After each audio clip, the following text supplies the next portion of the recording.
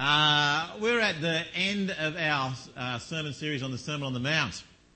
If you're a guest or a visitor with us or you haven't been here for the whole time, you can listen to the other talks. They're on our website. You'll see that's listed at the bottom of our service sheet there. You can go back and have a listen to them.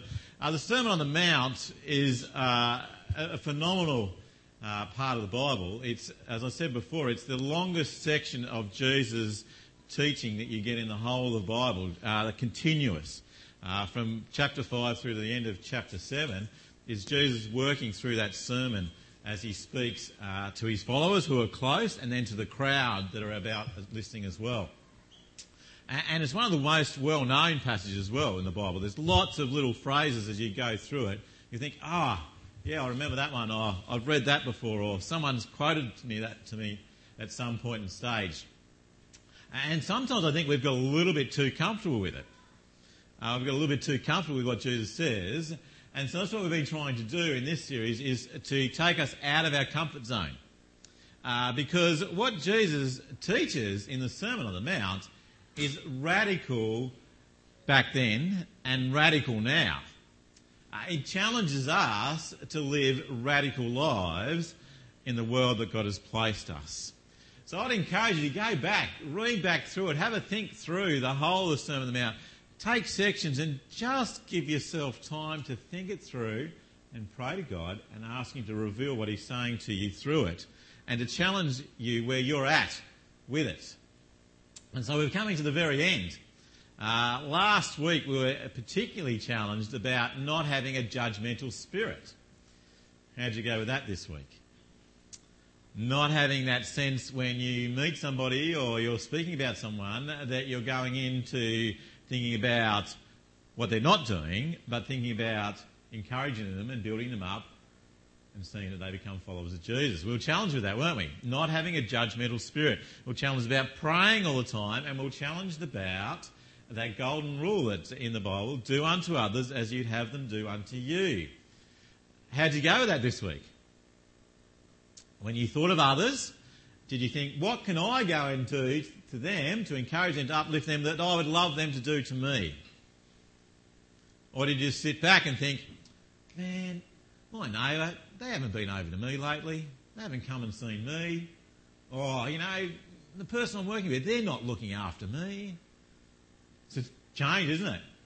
It's a radical change in thinking. Do to others what you would have them do to you. You've got to be proactive in that. Well, this week we come to the very last part of it. Jesus is coming into the pointy end of his sermon, and it gets very, very challenging today. This last week, Karina and I and Hannah went up and we decided to buy some sand shoes. Have you ever tried to buy sand shoes these days? Mate, there are thousands of sand shoes out there, aren't they? They've got all the colours, all the sizes, all the different shapes. When I was growing up, all you needed was Dunlop Volleys or KT26s. That was about it, wasn't it? Or you might, when you got a little bit older, I got a pair of white Reeboks. They were pretty flash, but you only had one choice of Reebok. There wasn't a whole lot. You could only have one. But now there's hundreds of them. There's shoes everywhere, and you have to look at them all and think through them and work it out. Choices everywhere, aren't there? What about those milk ads? You love those milk ads, don't you? You walk in, I'll have this. Choices everywhere. They're all over the place, to the point that sometimes I think we're a bit like that one. Too many options, isn't there? You just go ahead and you think, there are so many choices. What choice can I make? What's it like if you've been shopping with that person who has to read every label of every choice? And you just stand at the end of the aisle, don't you? Waiting. Too many choices. Just pick one. That's all we need. Now, there are some good things about choices, isn't there? But there's also... Why is it doing that to me? There we go. Sometimes it's easier when we've just got one choice, isn't it? Well, Jesus takes us into this part of his sermon, and he does say that there are choices. And he brings 4 scenarios our way, and he says you've got 4 choices, and at the end of those, there's always consequences for those choices. He says you've got 2 ways. You can go this way or this way, and either one has a consequence. Choice. That's what we're going to be thinking about this morning. And we're going to look at each of those little sections at a time. Deb's going to read them for us, and because there's little sections, she's going to do it from her chair. We'll read each little bit, and then we'll come and look at that, and we'll do each bit, and then we'll bring it together at the end, because ultimately, Jesus says there is one choice that determines all those choices. So let's have a look at that together. The first one there, if you've got your Bibles, open up to Matthew chapter 7, and we're going to be looking at verses 13 through to 29, and Deb's going to read the first few verses for us. Thanks, Deb. Chapter 7, verses 13 to 14. Enter through the narrow gate, for wide is the gate and broad is the road that leads to destruction, and many enter through it. But small is the gate and narrow the road that leads to life, and only a few find it. It's a well-known saying as well, the wide gate and the narrow gate. And Jesus is saying to us that we have a choice. We have a choice to go the wide gate, or we have a choice to go the narrow gate. When we enter through those gates, there's either a wide road or a narrow road, he says to us. And it's a challenge, isn't it? He says you've got two choices here, guys. You either can pick one or the other. There's not multitudes of choices here. There's only two choices. Wide gate or narrow gate. There's no middle gate. There's no gate that says, depending on context, which gate will I take, or depending on how I'm feeling today, which gate do I take? There's only two gates, he says, the wide or the narrow. And first he says the wide gate. It's wide, it's open, and when you go through, it's even wider. He says you can come through this gate, you don't need to get rid of anything, you can just go straight through it, and when you go through it, it's broad, it's wide, you can do whatever you like, whenever you like, whatever you like. Basically, it's just you go and do and live your life your way. Maybe the theme song for this one would be, I Did It My Way. But he says that, doesn't he? He says, but at the end of that wide gate, that wide road, there are consequences. There is destruction. Look what he says there. Enter through the narrow gate, for the wide is the gate and broad is the road that leads to destruction. This is basically the self-orientated, self-fulfilling, this is the road that you want to run without thinking about anyone else. This is just you. It's all about you. That's what the world tends to tell us a lot these days, doesn't it? It's all about you. You're the most important one. You just go and do what fulfills you and what's not about you. Don't worry about boundaries. Don't worry about what's on the edge. Just go. Head down that way. But Jesus says this is a real warning. It might look an easy gate. It may look like the easy road. It may look like a wide road. And there's a whole lot of people on it. But at the end of it, there is destruction. I don't know whether you see just recently a tragedy happened in Johannesburg at a game park. This couple were driving through, and as they were going through, there was lions all over the place, and the lady decided to wind down her window to get a better view, to be able to take a better photo. Well, the lion who she was taking the photo of decided didn't want its photo taken, and launched and actually killed the lady in the car. But the thing is, there were plenty of warnings at the beginning of it. These are the signs as you go in to the park, and there's signs all over the park. What does it say? Notice, keep windows closed at all time. There's examples of it, lines through it, everything. There were warnings everywhere. Don't do this. The window down might look like it's good, and it might give you more freedom, but it's deadly in the end. Jesus' warning for us here of this wide road is the same. This is a deadly road, because at the end of it is destruction. I don't know if you've seen this quote. Success is a journey, not a destination. The doing is often more important than the outcome. Arthur Ashe did that. Remember Arthur Ashe? He was a great American tennis player, one of the first black American tennis players. And that was his quote. And lots of people use it, don't they? Oh, it's not the destination, it's the journey. And, there's an element of truth that the journey's there. But I tell you what, the destination is vitally important. The journey counts, but the destination motivates, doesn't it? If you know that you're on this lovely drive, heading around the corner, and you know that there was a cliff at the end that you went off the end, you wouldn't drive down it, would you? The drive might be lovely, but the destination is death. You wouldn't go there. And so Jesus is telling us, don't take the wide gate, because it's destruction. The wide gate is a life lived without thinking about Jesus or God and living under him and his kingdom. That's what the wide gate is. You can just go in there however you like, whenever you like, whatever you want, take everything with you, do whatever you want in it, and it sounds nice and attractive, but the consequences are destruction. Whereas the narrow gate may seem constrictive, may seem narrow, but it is an opening that takes you on the road to eternal life. We find out later, don't we, in John's Gospel, that the gate is who? It's Jesus. Jesus says, I am the gate. I'm the one that you come through. And not only am I the gate, but I'm actually the journey as well. I'm the path as well. And though it may seem that this is narrow, this is the path that you were designed to be on. This is how God created you to be. He wants you on the path where not only the destination is eternal life, but the journey conforms you to become more like Jesus. It may seem like it's constrictive, but actually it's not constrictive, it's conforming. It's enabling us to become more like Jesus. That is the path that we are to be on. We are to come to this and choose Jesus. We are to live following Jesus, and our destination is to live with Jesus in eternity forever. That is the greatest destination ever. In perfection with him and with all those that love him for eternity. That's the end. That's the end game. That's where we want to be. And notice Jesus doesn't say there's a third gate.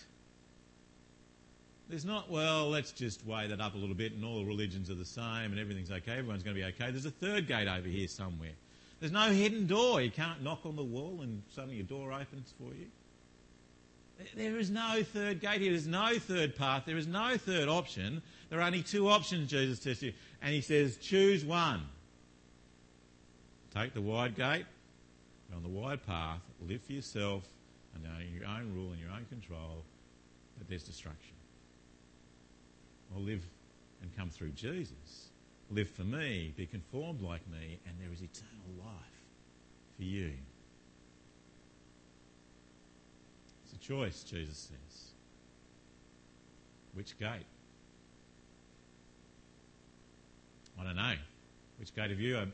Are you on the outside looking in and saying, I'm weighing up this at the moment. Which gate do I take? Well, Jesus says a warning. It might look great, guys, but ultimately it's destructive. Take me. Maybe you're on the wide gate already. You've taken the choice. Well, Jesus says it's never too late to come back and take the right gate. While you're still breathing, there is still a choice. While you're still here, there's still a chance. Come to me. Or you might be on and gone through that gate. Well, Jesus says, keep on the path. Don't double back and try and get through that other gate. Stay with me. This is your choice. Live for me. So he says, what's the two gates? You've got a choice. First scenario, wide gate, small gate. Wide gate, wide path. Small gate, narrow path. Both have different consequences, different endings. Choose the small gate, he says. Be wise.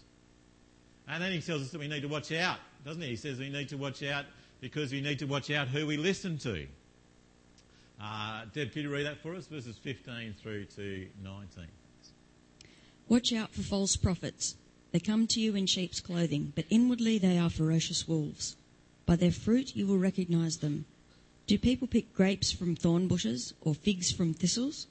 Likewise, every good tree bears good fruit, but a bad tree bears bad fruit. A good tree cannot bear bad fruit, and a bad tree cannot bear good fruit. Every tree that does not bear good fruit is cut down and thrown into the fire. Thus, by their fruit you will recognise them. Jesus sets before the people he's speaking to and before you and I that there actually are going to be people out there who are going to lead you to the wide gate. who may actually be looking like they're leading you to the small gate. It's a bit tricky, isn't it? Notice that Jesus says here there's not going to be people out there that you need to worry about who are deliberately trying to take you to the wide gate, who are completely opposite. You can pick them a mile away, can't you? People who aren't teaching about Jesus, aren't leading you to Jesus, that's very easy. You can sort of pick them straight away. They're taking them in a completely different direction. But he's telling us there are going to be people who are actually going to be deceiving us and deliberately deceiving us. And they're hard to pick. Can you pick that there is someone hiding there? Can you see it? Anyone see where they are? Can you see the feet at the bottom? If you look for the feet, look the feet there. There's a person hiding in there. Just looks like everyday toy. Looks like you go up and play with it. But if you went to touch them, it'd be very scary, wouldn't it? Some of you might have seen that Arnold Schwarzenegger was at the Madame Tussauds wax museum the other day. He was normally is in there as a wax dummy, but he was actually in there as a real person. He looked like a wax dummy. He looked like the real thing, but he was actually the real thing. And it scared the living daylights out of people, didn't it? He couldn't pick it. He wouldn't have picked who he was until he did something, until he moved, until his actions. And that's what Jesus tells us here, doesn't he? We may not be able to pick it until we see the fruit of their lives. And that probably means you're not going to pick it straight away, doesn't it? Fruit takes a little while to grow. Fruit takes a little while to mature. And so Jesus is saying that you need to be careful, we need to be careful, we need to be watchful, but we will eventually see those who may be using all the right language, maybe actually even speaking the right words, may have even been to the right Bible college, may have even looked all the great things, may have a very passionate sense about them, might have a really great charisma, may be able to speak well, may be able to be doing all those good things, may be looking like they've got a great ministry, but yet they are people in wolves' clothing out to devour us. Sheep in wolves' clothing wanting to destroy us. Is that the way it is? Wolves in sheep's clothing wanting to destroy us. It's a bit tricky, isn't it? So it's confusing. You've got to be careful, don't you? But he says we will test them by their fruit. You will see it over time through their actions, through how they live their lives, and you will see. If you see somebody who is teaching you about Jesus and is driving around in a Ferrari and has a helicopter and a number of houses, you want to worry. You want to be unsure about that person. If you have someone who's just telling you that if you give money then you're going to be blessed, you want to be worried about that. Jesus never says that. If you have someone who says you just need to send your money in to me, then you need to be worried about that because Jesus doesn't want that. You want to be watching people, don't we? You want to be careful with people. Not only do you want to be careful of the fruit of their lives, but the fruit of their ministry too. If you see the people who are being taught by these people are living for themselves and taking people in all other directions apart then towards Jesus and being conformed to be like him in every way, then we need to be worried. We need to be careful with. If their basis of their ministry is taking us in any other direction than to be conformed to Jesus, then we need to have our ears and our antennas up. When they're telling you have to have a particular view of the 6 days of creation, when they're telling you that you have to have a particular blessing, when they're telling you that you have to speak in tongues, when they're telling you that you have to have something, then you know antennas need to go up. If they're not taking you to Jesus and being conformed to be like him, then our antennas need to go up. And I tell you what, in our day and age, our antennas need to be up probably more than any other period in history. Why do I say that? It's because we have the ability to listen to anyone, anywhere, any place on the computer. YouTube, Facebook, Twitter, all those things gives us the opportunity, and people out there, the opportunity to speak to us and teach us. And you type in Jesus into Google or Jesus into YouTube, and you'll get every version and type of person out there who wants to talk to you and bring what they see as being the gospel. Now, don't get me wrong. Probably most of them are great. Okay? Don't get me wrong. And I'm not out here to say we need to be on a witch hunt. Jesus doesn't say be on a witch hunt, does he? But he says we need to have our antennas up. We need to be careful who we listen to, who we watch, who we read. We need to have our antennas up.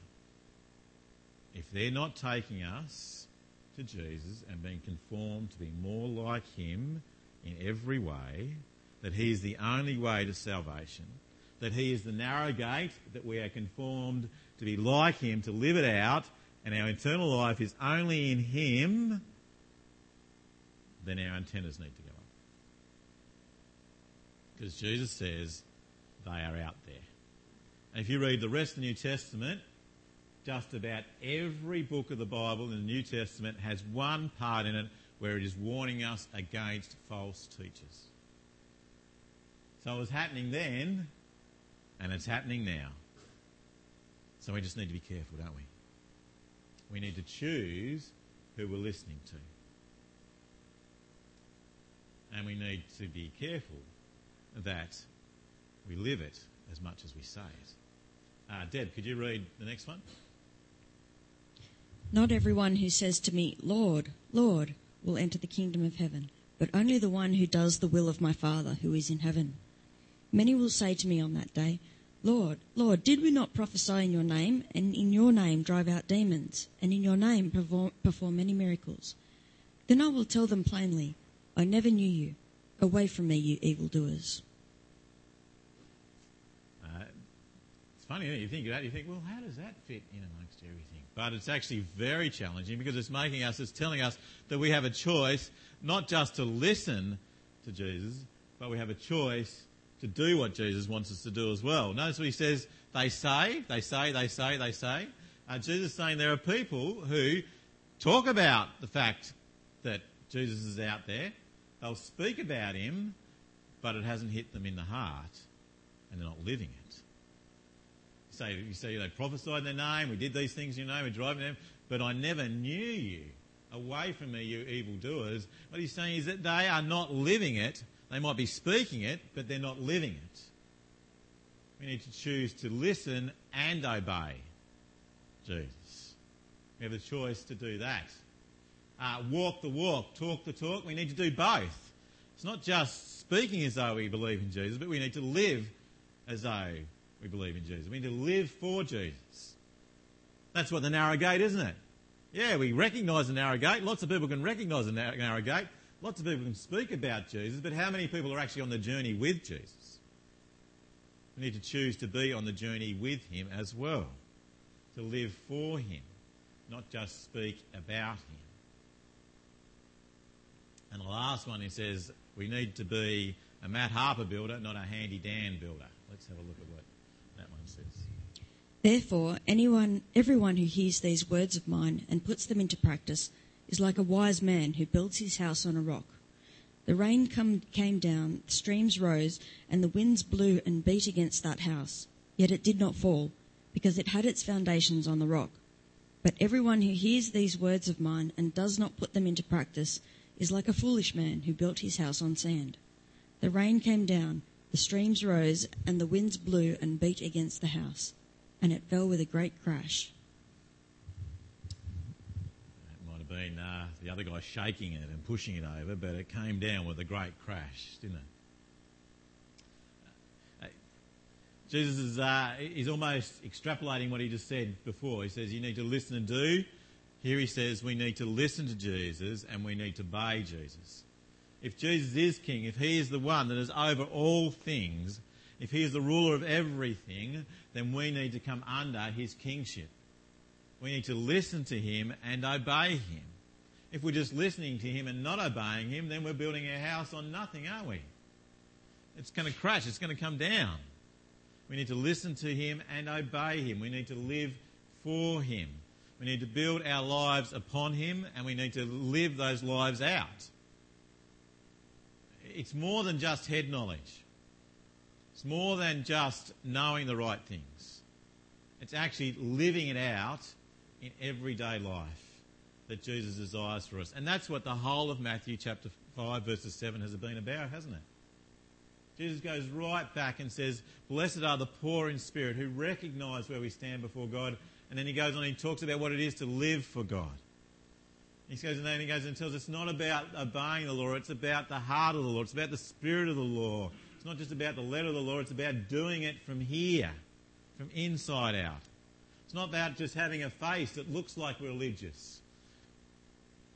Fasting, praying, looking like we've got it all sorted. No, it's about the heart, he says. It's about where your treasure is. That's where your heart is. It's not about money. It's about where your heart is with Jesus. It's not about worry. It's about trusting in him. It's not about being judgmental. It's about living for him and encouraging others to do the same. It's about praying to him. It's about doing what others would have do to you. See, Jesus is never on about just getting it here. It's about getting it from here to here and living it out there. You see, obedience to Jesus is not just having your theology right. Obedience to Jesus is about having your theology right and living it out as well. That's what it is to build your life upon the rock, upon Jesus. That's what it is to enter through the narrow gate. That's the choice that you and I have. Because everything else is like sinking sand.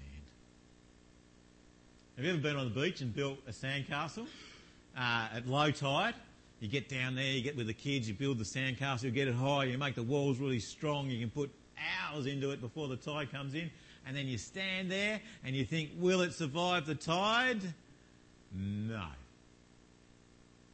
Won't work, will it?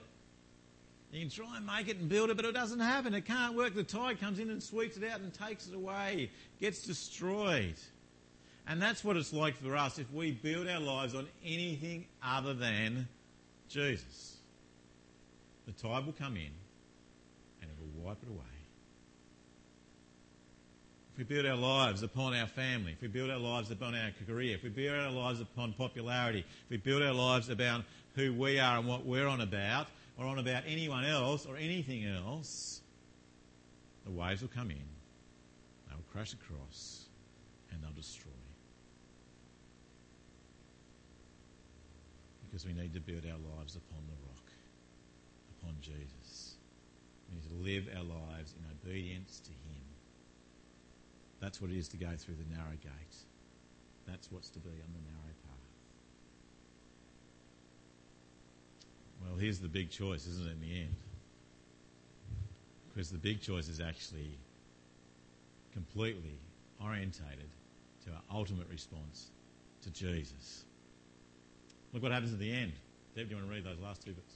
When Jesus had finished saying these things, the crowds were amazed at his teaching, because he taught as one who had authority, and not as their teachers of the law. I think Matthew puts that in there because he wants us to see that there has to be a response.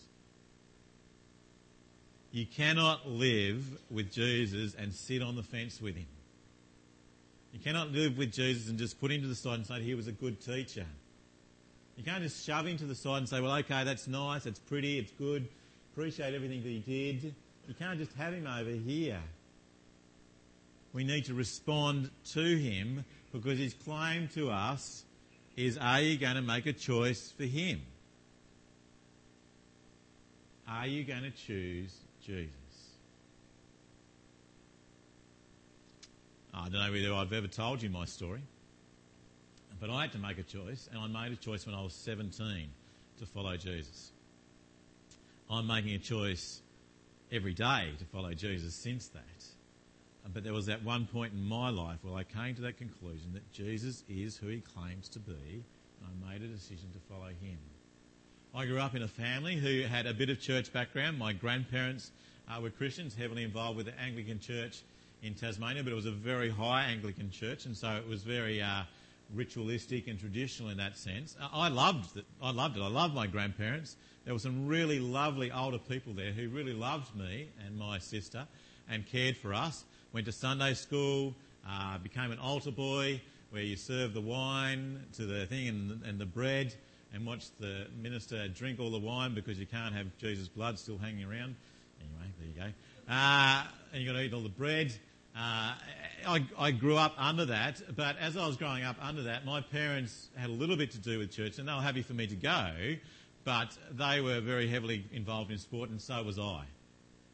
And so as time went on, church just became less and less part of what we did. I thought God was okay. I thought Jesus was okay. Didn't really understand it, but man, I loved sport though.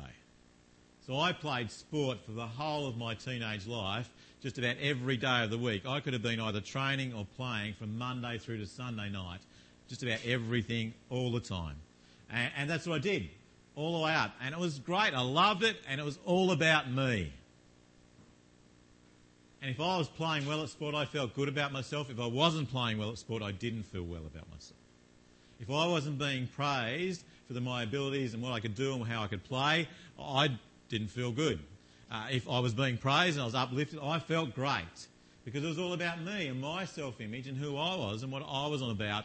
And sport made me feel great about that most of the time, but every now and then it would let me down. At the age of 17, I ran into Karina. She's not here, but she'll hear the story. And Karina was a follower of Jesus. We were at year 11 and 12 in Tasmania. And she and I started going out with each other, but then decided we couldn't go out with each other because I didn't follow Jesus and she did. And a few things happened that probably weren't helpful in that process, which you don't need to know about right now. And we actually broke up. And the weekend that we broke up, there was a guy called Bill Newman who came into our town, and Bill Newman used to go around with a tent and do the big tent meeting thing. Anyway, I tried to ring up a girl to go out with her on the Friday night. This wasn't Karina, this was another girl. But I couldn't get hold of her, and so at about 10:30, 11 o'clock, I thought I'll give up on her. So I rang a mate who I knew, and we knew about this tent, and I thought God was okay, I thought Jesus was okay. Thought, let's go and check this out together. So my mate and I went and checked that out, and we went to Bill Newman Crusade, and he put before me the very clear decision that I needed to make about Jesus. Now, I don't remember all that he mentioned, but I do know he made a clear thing. I had to make a choice. Do I take Jesus as who he says he is, as King, as Lord, who died on the cross for me and rose again, and he's my only way to eternal life, or not? And I made a choice to follow Jesus that night. And from then on, it's been a continual choice. And those of you who have made that decision, you know it's a daily choice, isn't it? We need to daily choose to follow Jesus and live that out. But it comes to a choice. There's no halfway road in it, is there? And that choice, my life has changed since then. I still like the fact that I play sport. I still like people to praise me for being sport. But that's not where my identity is. I need to be challenged about that always because I still like people to like me. But my identity is not there anymore. My identity is in Jesus. My eternity is not in the fact whether you like me or not, thankfully. My eternity is in Jesus and him alone. And now I live for him and for his praise. And that is secure forever. Not like your fickle praise, sorry. But that's the same with me to you, isn't it, as well? Is that Jesus puts the choice for you and I. Do we take the narrow gate and the path that conforms us to be like Jesus and ends us with Jesus for eternity? Or do we take the wide gate that is broad and ends up in destruction, out of the presence of God for eternity? The choice is yours. Let's pray.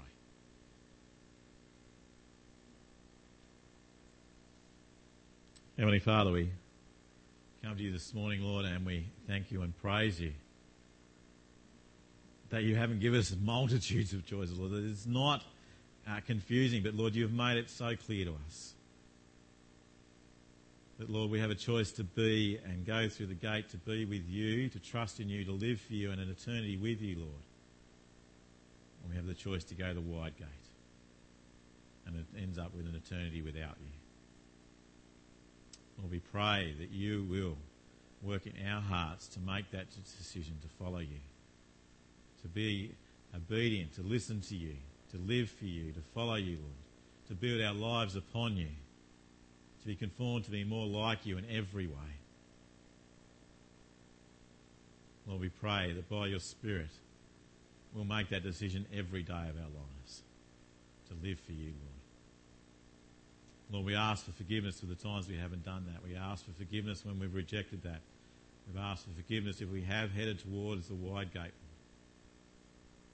We pray, Lord, and thank you for that forgiveness that you give us through Jesus who died and rose again, who is our gate to a life lived for you and a life with you for eternity. Lord, we pray that we all may make the choice to live for you, Lord. Live for Jesus. We pray this in Jesus' name. Amen.